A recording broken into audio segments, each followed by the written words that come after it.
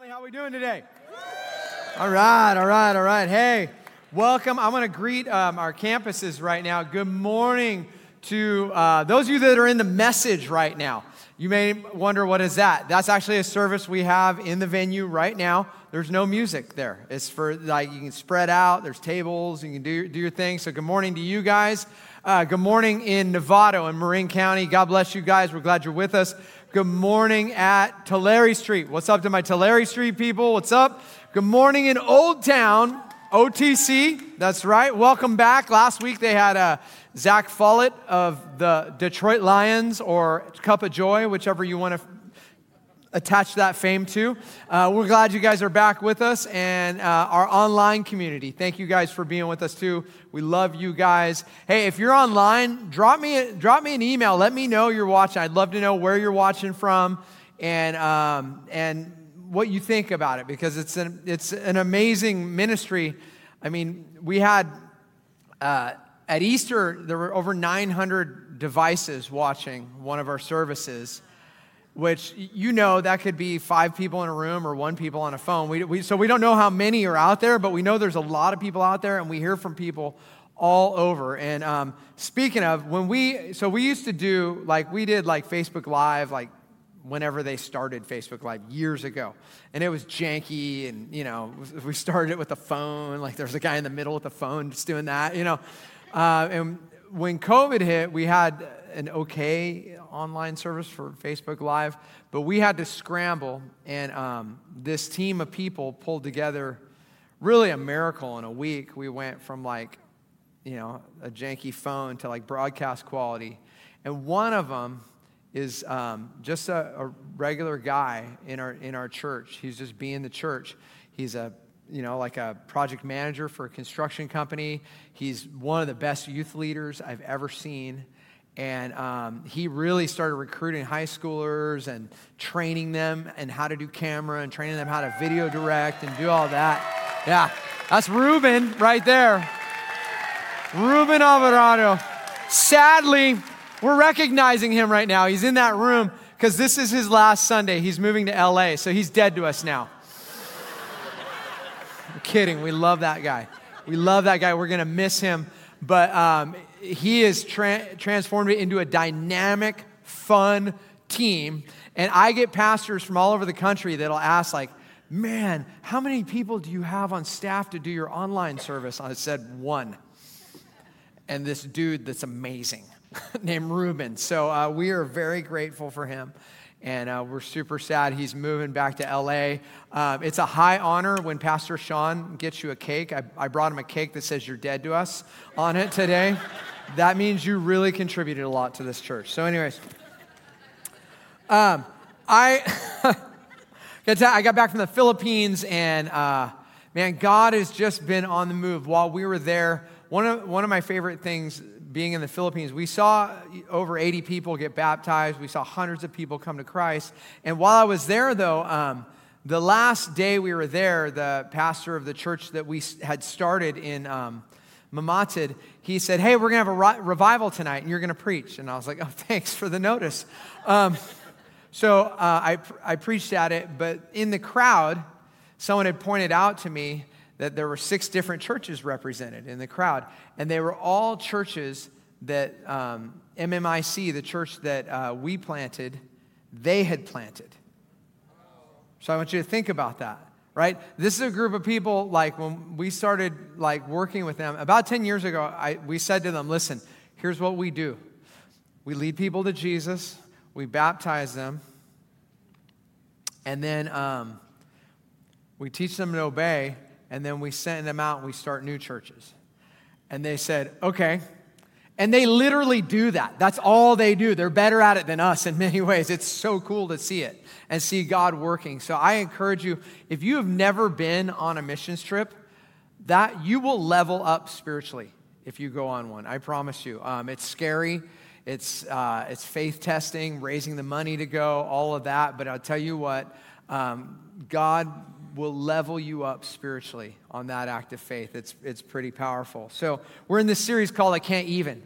And we've been, for the last week and this week, One of the things that I've noticed over the last 20 years is that our culture, we get more and more stressed out, and we get a lot of anxiety, sometimes over big things, but we also find ourselves like really freaking out over smaller things. I was talking with some students the other day, and we were talking about, they're like, yeah, like, you know, like, sometimes like little things feel huge, you know? You ever notice that where you're, you know, gosh, the line at Dutch Brothers is too long. What's this world coming to? Why am I even here? Like you have this existential like crisis because of something small in your life, you know, and then one of the students is like, yeah, I think people our age probably have it way harder in other countries, huh? And I'm like, yes, they do. And it's not a youth thing. It's a human thing right now. We are, you know, Jesus in Luke's gospel, it said he looked upon a crowd of people and he had compassion on them because they were harassed and hopeless like sheep without a shepherd. I think that describes our culture and us so precisely right now. We're anxious, we're scared, we're angry. A stupid video on your social media sets you off. Like, what's coming to this world? I just want you to know, there is a shepherd. There is a good shepherd.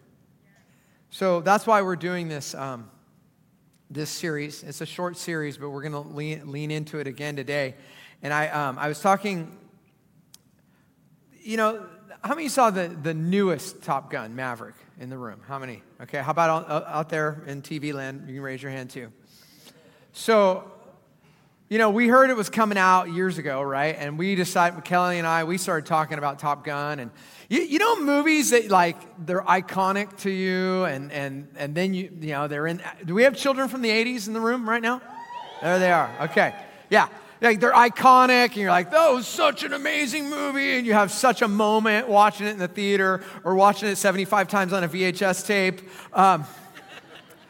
And then, so we're telling our kids about Top Gun and how awesome it is, and it's amazing, you guys are going to love it, and they're like, whatever, you know. And so we call it forced family fun.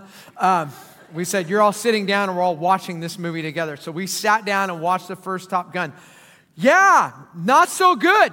I'm just letting you know. As much as you love Top Gun, doesn't translate to 2023. Both my boys looked at me at the volleyball scene. They said, are you for real? This is good cinema? It was, do we have the Top Gun picture? You should probably be, if I talk about Top Gun, you put the picture up. There you go. Okay, so pay attention in the room back there. I know we're sad Ruben's leaving, but anyway, but there's a lot of movies from whatever generation you come from that were special to you, but they don't translate. They don't make it into the new world, right? Some of you may remember, if you're from the 80s, there was a movie called Rad, right? Rad. It was like a BMX movie, and this kid's like the underdog. It's like Karate Kid for BMX people. And he goes to prom with this girl, and they dance on their bikes in the prom. It's amazing. And all the kids are laughing, but they're going to show their kids Fast and Furious 5. They're like, it was amazing. The cars were dancing in space, okay? Your movies won't translate either. I'm just letting you know. Right? And then there's a movie not a lot of people heard about, but it was special to me. I watched it a million times. I love this movie, Iron Eagle. Dude, I watched that movie so many times. I loved it. And then I put it on one night just feeling nostalgic, right? And it's like, okay, a 16-year-old can fly a F-18, and whenever he listens to Van Halen, he becomes the most deadly fighter pilot in the world, taking out Russian MiGs. It's not even good Van Halen, it's Van Hagar.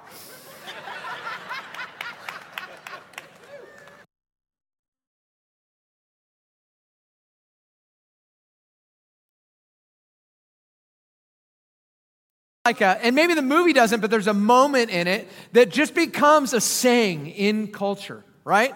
So most people, if someone has a little knife and someone pulls out a bigger knife, what comes out of your mouth is, that's not a knife, right? And for all you youngsters, I'll let you know, there was a movie about a superhero from Australia named Crocodile Dundee.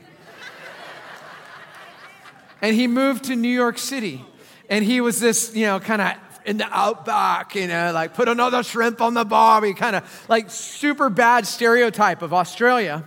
And then, he gets held up on the streets in New York City with this guy with a switchblade, this little knife, and he pulls out like a machete and goes, "That's not a knife." And now it's like a cultural thing, right? It's crazy how that works. Or if you ever watched Indiana Jones, any of the Indiana Jones movies, there's this moment in that movie where, the whole movie is, the Raiders of the Lost Ark, Indiana Jones is this like, he's an archaeologist, but he's like a superhero archaeologist, which I know archaeologists. They're academics. They're not, sorry, Ellie Shukran, you are. But anyways, he's got like this whip, and it's his weapon, and he can do anything with the whip, and, he could make you pancakes with the whip. Like, he'd do anything with it. And then he there's this scene where he's, kind of running, he's on the run, people are chasing him, and he's in this crowd, and all of a sudden, this guy, everyone's wearing white in the scene too, because I believe they're in India, or an Arab country, you couldn't really tell. But I do remember this, out of nowhere is this huge buff dude, and he's in all black, and he's like an Arab ninja, and he's got that Arab sword that's just huge. And he's like swinging it, and like the ominous music comes on, and you're like, oh no, what's going to happen to Indy, right? Kids are riveted over here, I can tell. They're like, man, this guy is old. But listen, guy's swinging his thing, and you think like, uh-oh, he's in trouble. A whip can't beat a sword like that. And then we forget that the whole movie, he also carries a gun. So he just pulls out and boom, shoots the guy dead. Right? You never bring a knife to a gunfight. Right? So you have these moments, and it's all about who has the better weapon, right? It's all about who has the better weapon. Well, today we're going to read from 1 Peter chapter 4, and I'm going to talk about arming ourselves with something like Jesus. And I want to give you a little background to the book of Peter before we read this passage to give it some context, right? So Peter writes this epistle, and it's like many of the ones Paul wrote. Peter, Paul, Mary, they all wrote not Mary, I'm kidding. Peter, Paul, James, okay. And the book of 1 Peter, in the first part of any epistle, is always very highly theological. This is the gospel. This is what God has done.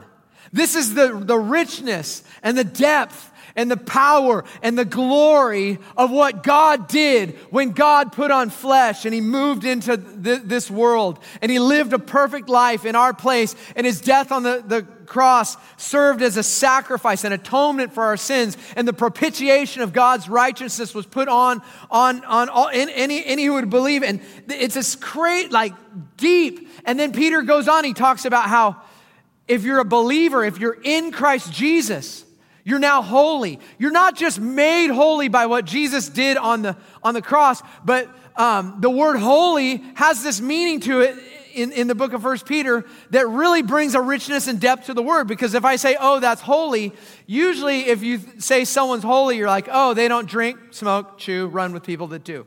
They're goody two-shoes. But that's not what holy is. Holy is when you've been chosen by God and set apart for something for God, right? If you were in the temple and the priest said, we need a bowl for the incense, one of the other priests would go in, he'd grab a bowl, it would be chosen, and it would be taken from all the other bowls and used for the purposes of God. And what Peter was saying is, when you became in Christ Jesus, you were made holy, you were chosen, you were set apart. You were set apart for God. And then it gets to chapter 4, and there's a word that is very important. Paul uses it a lot. You see it in the Bible a lot. It's therefore, the word therefore. Everyone say therefore. Whenever you see, thank you for the 12 people over here that said it. I bet they all said it at Old Town. Whenever you see the word therefore, you should ask, what's it there for? That's an important word in the Bible. Because Whoever's right, as the Holy Spirit is inspiring Peter to write this, he's turning the corner now from something that's very deep and a theological truth, a philosophical truth, to something practical. So now that you know this, therefore, let's do this, right? And he's turning the corner there. And that's where we're going to start off today in 1 Peter chapter 4, verses 1 through 5. And I'd love it if you could stand in honor of God's word.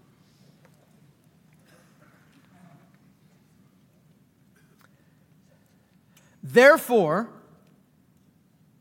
let me read that again. Therefore, since Christ suffered in his body, arm yourselves also with the same attitude. Because whoever suffers in the body is done with sin. As a result, they do not live the rest of their earthly lives for evil human desires, but rather for the will of God. For you've spent enough time in the past doing what pagans do, living in debauchery, lust, drunkenness, orgies, carousing, and detestable idolatry.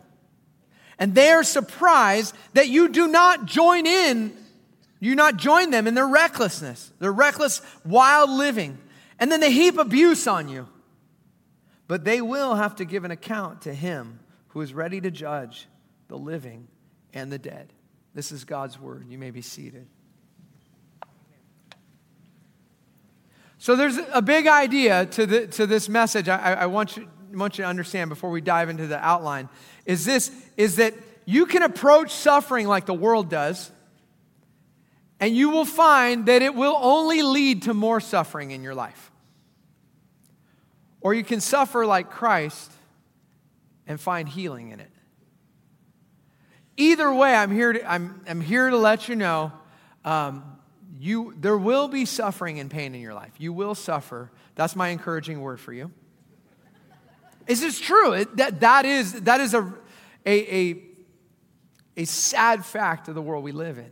That everyone suffers. Everyone's suffering is relative, right?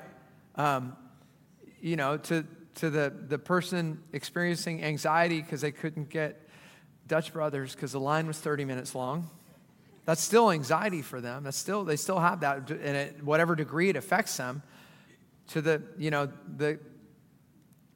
kid I saw in the Philippines who was stoked that he got to eat that day. Right? Like, we all suffer. And the degrees are different. But what I've found is in the modern world, for whatever reason now, and there's a ton of reasons and we can't get into it. Even the least bit of suffering sends us over the edge sometimes. And then some people go through incredible suffering. And for some reason, they emerge stronger and better. So some people, it takes them down, and some people, they rise. And here's what I would tell you. Number one in your outline, let's talk about that. Therefore, since Christ suffered in his body. We're really going to hover around one verse today. And that first phrase, therefore, since Christ suffered in his body. Look at the whole verse in context, okay? It says, therefore, since Christ suffered in his body, arm yourselves with the same attitude, because whoever suffers from the body is done with sin. So let's talk about suffering for a second. There are two kinds of pain in this life that happens. You have pain with no purpose. Pain that has no purpose to it usually leads you to more pain in your life, because we're always trying to numb it. We're trying to get away from it. We're trying to run from it. We're trying to push it down, walk away from it, whatever it is. But there's some things that happen in life that it will just follow you. And if you try and numb it, usually, with drugs or alcohol or food or shopping or whatever you're trying to numb that pain with, it will eventually lead you to more pain, doesn't it? Right? We saw that in COVID. There was a lot of pain going on, and people coped in different ways to try and get rid of it, and it led to more pain in our lives. See, like, when you have a bad habit, you're not trying to hurt other people. But many times, anyone who's around you is just collateral damage. Think about someone you know who's an addict. They're not out to ruin your life.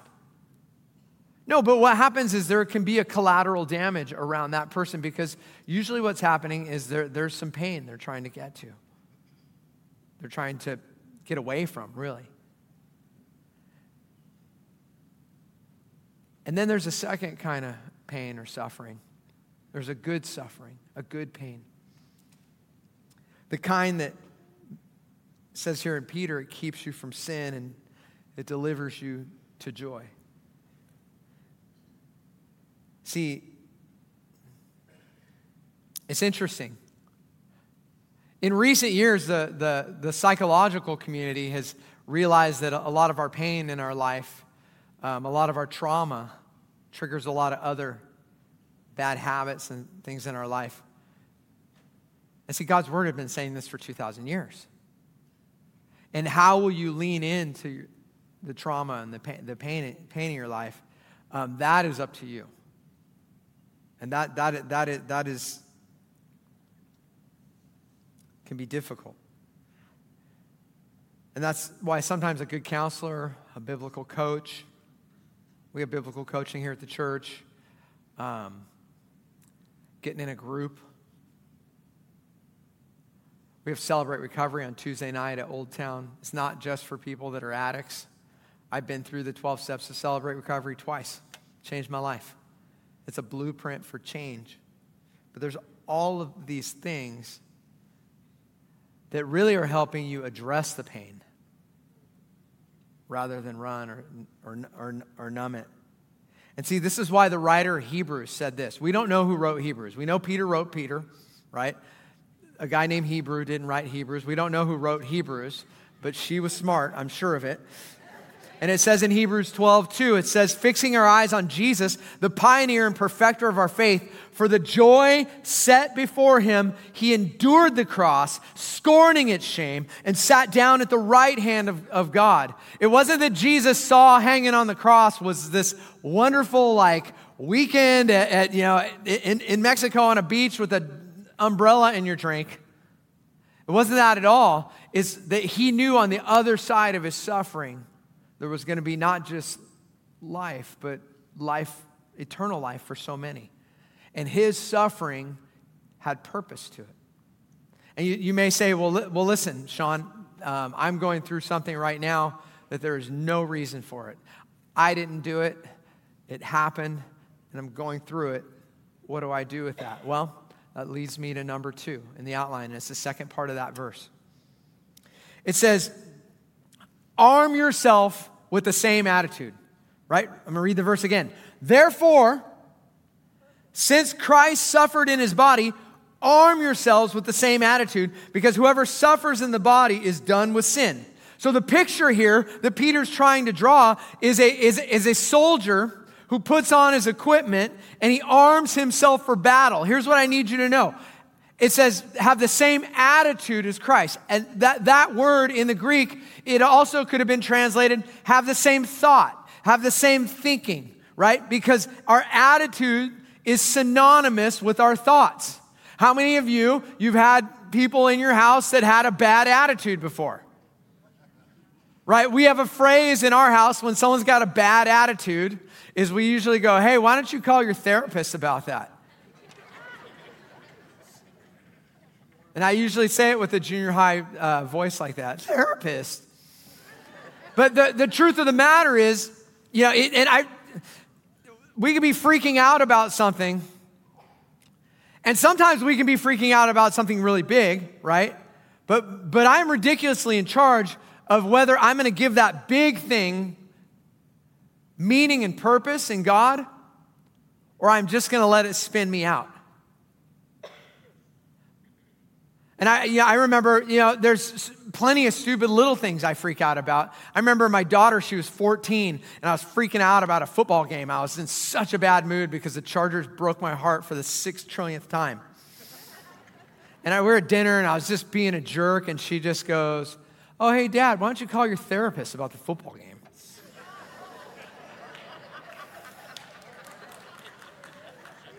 You're grounded.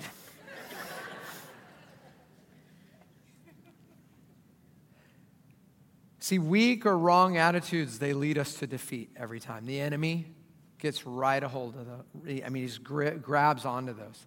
That's why it says, for the weapons of our warfare are not carnal, but mighty through God, to the pulling down of strongholds, casting down every imagination of every high thing that exalts itself against the knowledge of Christ, and putting into obedience every thought that you take captive. See,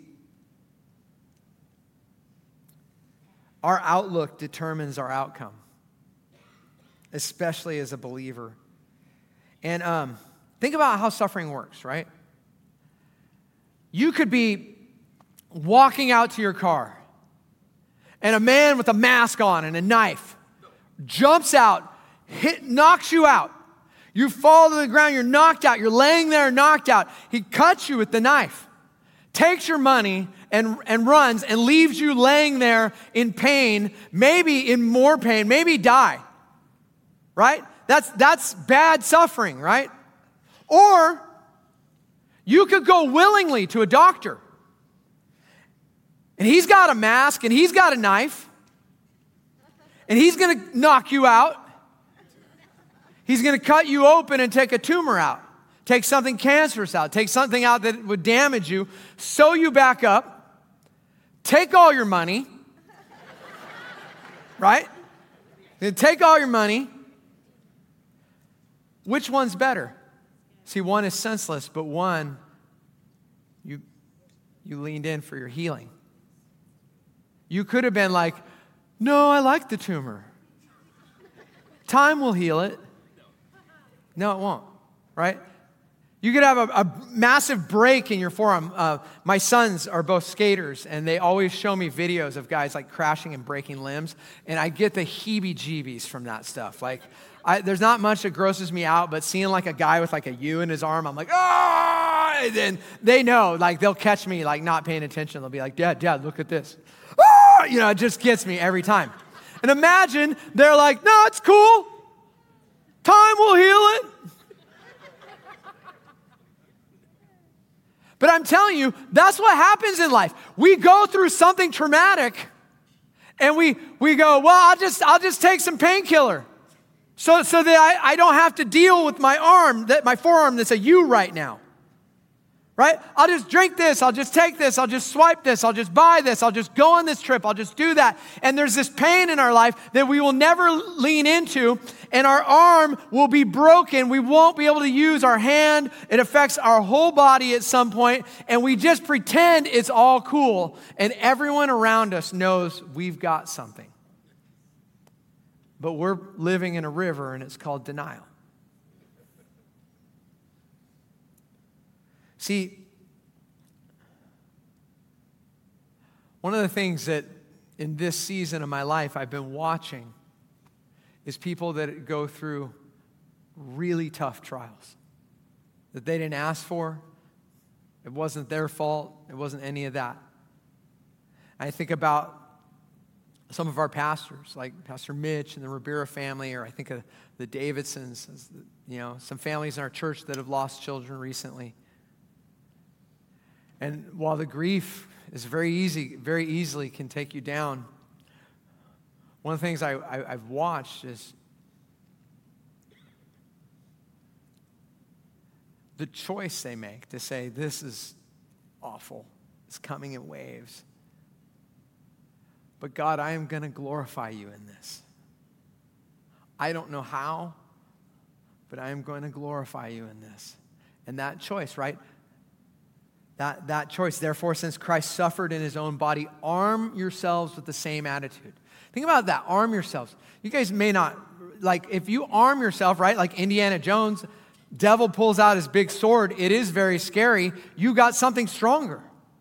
You have Christ. You have the attitude of Christ. I mean, I don't know if you realize this. We have an amazing security team here at the North Campus. Every campus has its own version of security. Tulare Street has their own kind of security. Right, guys? But one of the things I love, I don't know if this person's on the security team or anymore, but they were for years. And this lady is a kindergarten teacher. And she's on our security team because she's strapped every week. And you would never see her coming. She would take you out in a heartbeat.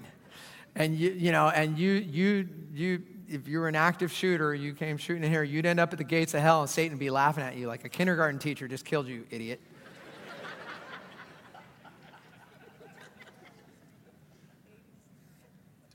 But we have to arm ourselves. We have to be ready because in life there will be trials. There will be pain. There will be suffering. And if you are not ready for it, you are not armed for it with the mind of Christ, that you're able to lean into your suffering, it can take you down. I think of a great story about a friend of mine. She suffered with anorexia and bulimia. She got down into probably the low 80s in her weight. She was a 125-pound young woman, and her health was threatened, her life was threatened, and her parents, family members were trying to get help. No, I'm fine. I'm good. I just, wouldn't admit there was a problem. And then this person got in a growth group and eventually started trusting these people in the group. And one way or another, it came out like, yeah, I'm really hurting right now. I'm really struggling. And I don't know why.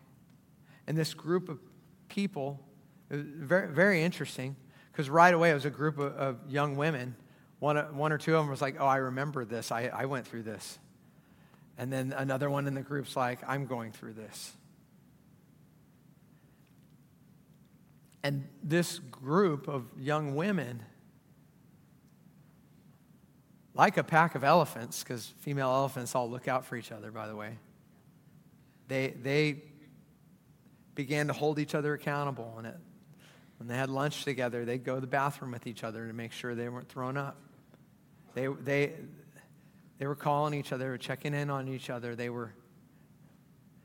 And then this girl ends up, because she's starting to heal from this community, she goes, I got to figure out why that happened in my life. And then she began to look into it, and she started looking at the pain in her life, and she went to a counselor, and she went through counseling, and counseling is good, but I need you to understand something. Most people just go to counseling and never talk, they just pretend the pain's not there outside of the counselor's office. You probably won't find much healing. I'm just letting you know. See, you need other people. You need a community of people that you can expose your pain to, you can expose your shame to, and they will walk you through it. When Lazarus came out of the tomb, Jesus raised Lazarus from the dead. When he came out of the tomb, there was a funeral going on. There were people weeping, crying. He comes out, they freak out because, it's like people don't rise from the dead. But when he comes out, he's wearing his grave clothes. Grave clothes in the first century, it's not like today where they put you in a nice dress or a suit and then you eat potato salad when it's all done. Grave clothes, it was just a loincloth. Just a linen loincloth, and maybe your hands were bound, your feet were bound, and Lazarus comes out, everyone's freaking out. Do you know what had to happen? When Jesus said, take off his grave clothes and let him go, he had no other clothes. He comes out in his shame, in his nakedness, and until you're willing to get naked, to reveal some of the pain to other people, here's what had to happen. Lazarus' friends and family, the men in that group, had to gather around Lazarus, cover his shame, give them some of their own clothes, expose their shame to cover his. I can tell you, I went through a 12-step group with 7 other pastors because we're supposed to walk on water. So, we pretend we're great, and then we had to get together because our lives were a hot mess. And these men, as they exposed their shame and their pain, it gave me the courage to. So, that leads me to number 3. Whoever suffers in the body is done with sin. Right? Look at the verse one last time. Therefore, since Christ suffered in his body, arm yourselves also with the same attitude, because whoever suffers in the body is done with sin. See, and then I love the next part of that passage. As you begin to get vulnerable and you begin to come out of denial and admit there's a problem. And Lord, I want to have purpose in this problem. I want something great to happen in this problem. Here's what happens. It says, verses 2-5, it says, as a result, they do not live the rest of their earthly lives for evil human desires, but rather for the will of God. When you begin to lean into that pain, when you have the mind of Christ and you lean into your pain and you lean into your suffering and you lean into your sin and you say, God, I want there to be purpose. I want you to pull me through this. I want to glorify you in the midst of it. It says you stop thinking about the worldly way of dealing with it. You stop moving toward that way. And here's the two kinds of pain. One that leads to purpose and one that leads to more pain. As a result, they do not live the rest of their earthly lives for evil human desires, but rather for the will of God. For you spent enough time in the past doing what pagans choose to do, right? Eventually you get sick and tired of being tired. You get sick of the pain. We usually don't change until it hurts enough, right? You can put your hand pretty close to the stove, but once it starts burning, you do that.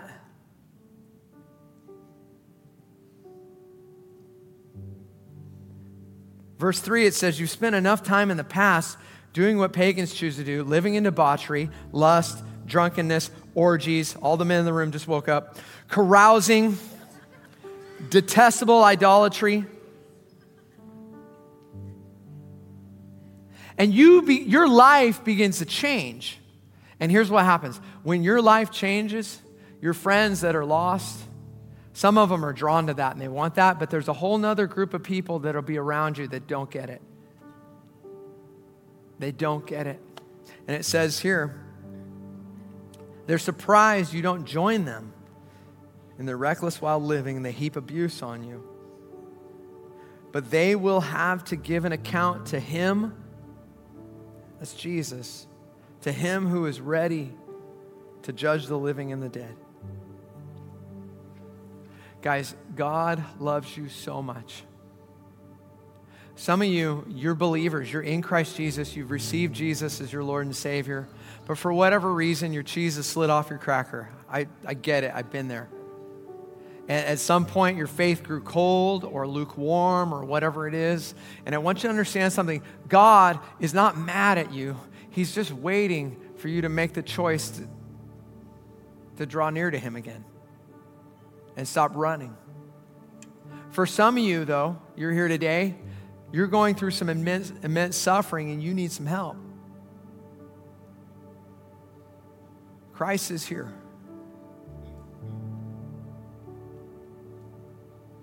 Maybe you got to take that step and it's a long road, but you got to enter into community again.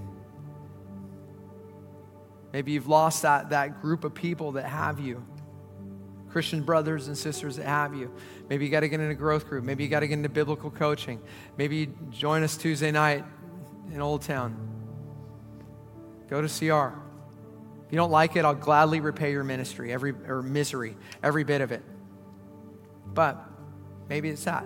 And then some of you, here's what I need you to understand. When it says here that we'll all have to give an account to him who is ready to judge the living and the dead, the Bible says this. The Bible says that every person on this planet has sinned. How many of you came from a dysfunctional family? Show of hands. Oh, yeah. Way more than last service.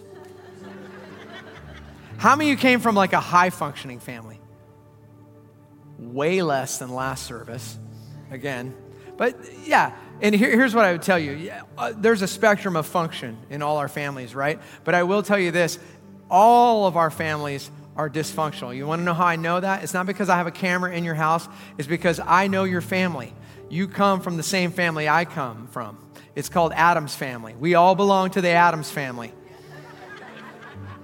And what the Bible says is that because of the sin that happened in Adam, it's transferred to all of us. And the Bible says that for the wages of our sin is death. That's eternal separation from God. And one day we have to give an account for that. But it says, But the gift of God is eternal life for those who are in Christ Jesus. Well, how do I be in Christ Jesus, Shawn? I'm not sure where I stand with God. If I were to die today, I don't know. Well, I can tell you, you can know for sure.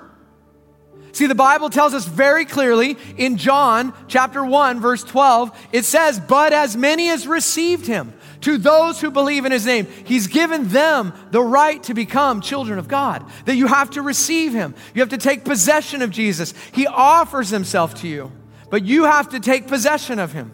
You have to say, I want you, Jesus. That's why he gives an analogy in Revelation chapter 3, verse 20. He says, behold, I stand at the door and I knock. If anyone listens, I will come in.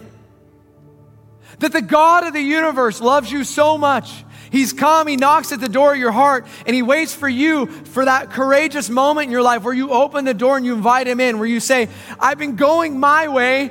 It's not working. I want yours, Jesus. And here's the beauty of the gospel. You don't even have to know how to do Jesus' way. You won't do it perfect anyways. All you have to do is trust that his way is better and grab hold of him and allow him over the period of your life to lead you in his way. And it's a way filled with love, joy, peace, patience, kindness, goodness, self-control. These are all fruit that develop. They won't happen overnight. They won't happen if you pray to receive Jesus today. You won't be like, oh, I have self-control now. That's awesome. It doesn't work that way. Fruit is cultivated, not squeezed out. But you have to make that decision. You have to open the door. And some of you sense Christ right now knocking.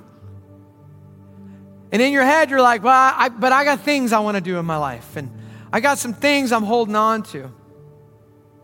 You can hold on to those as long as you want. But here's what I will tell you. There may only be a few moments in your life where you hear the knock of Christ. And indecision is a decision. It's saying no. Guys, if you ask a woman out on a date and she ghosts you, she doesn't answer, that's no.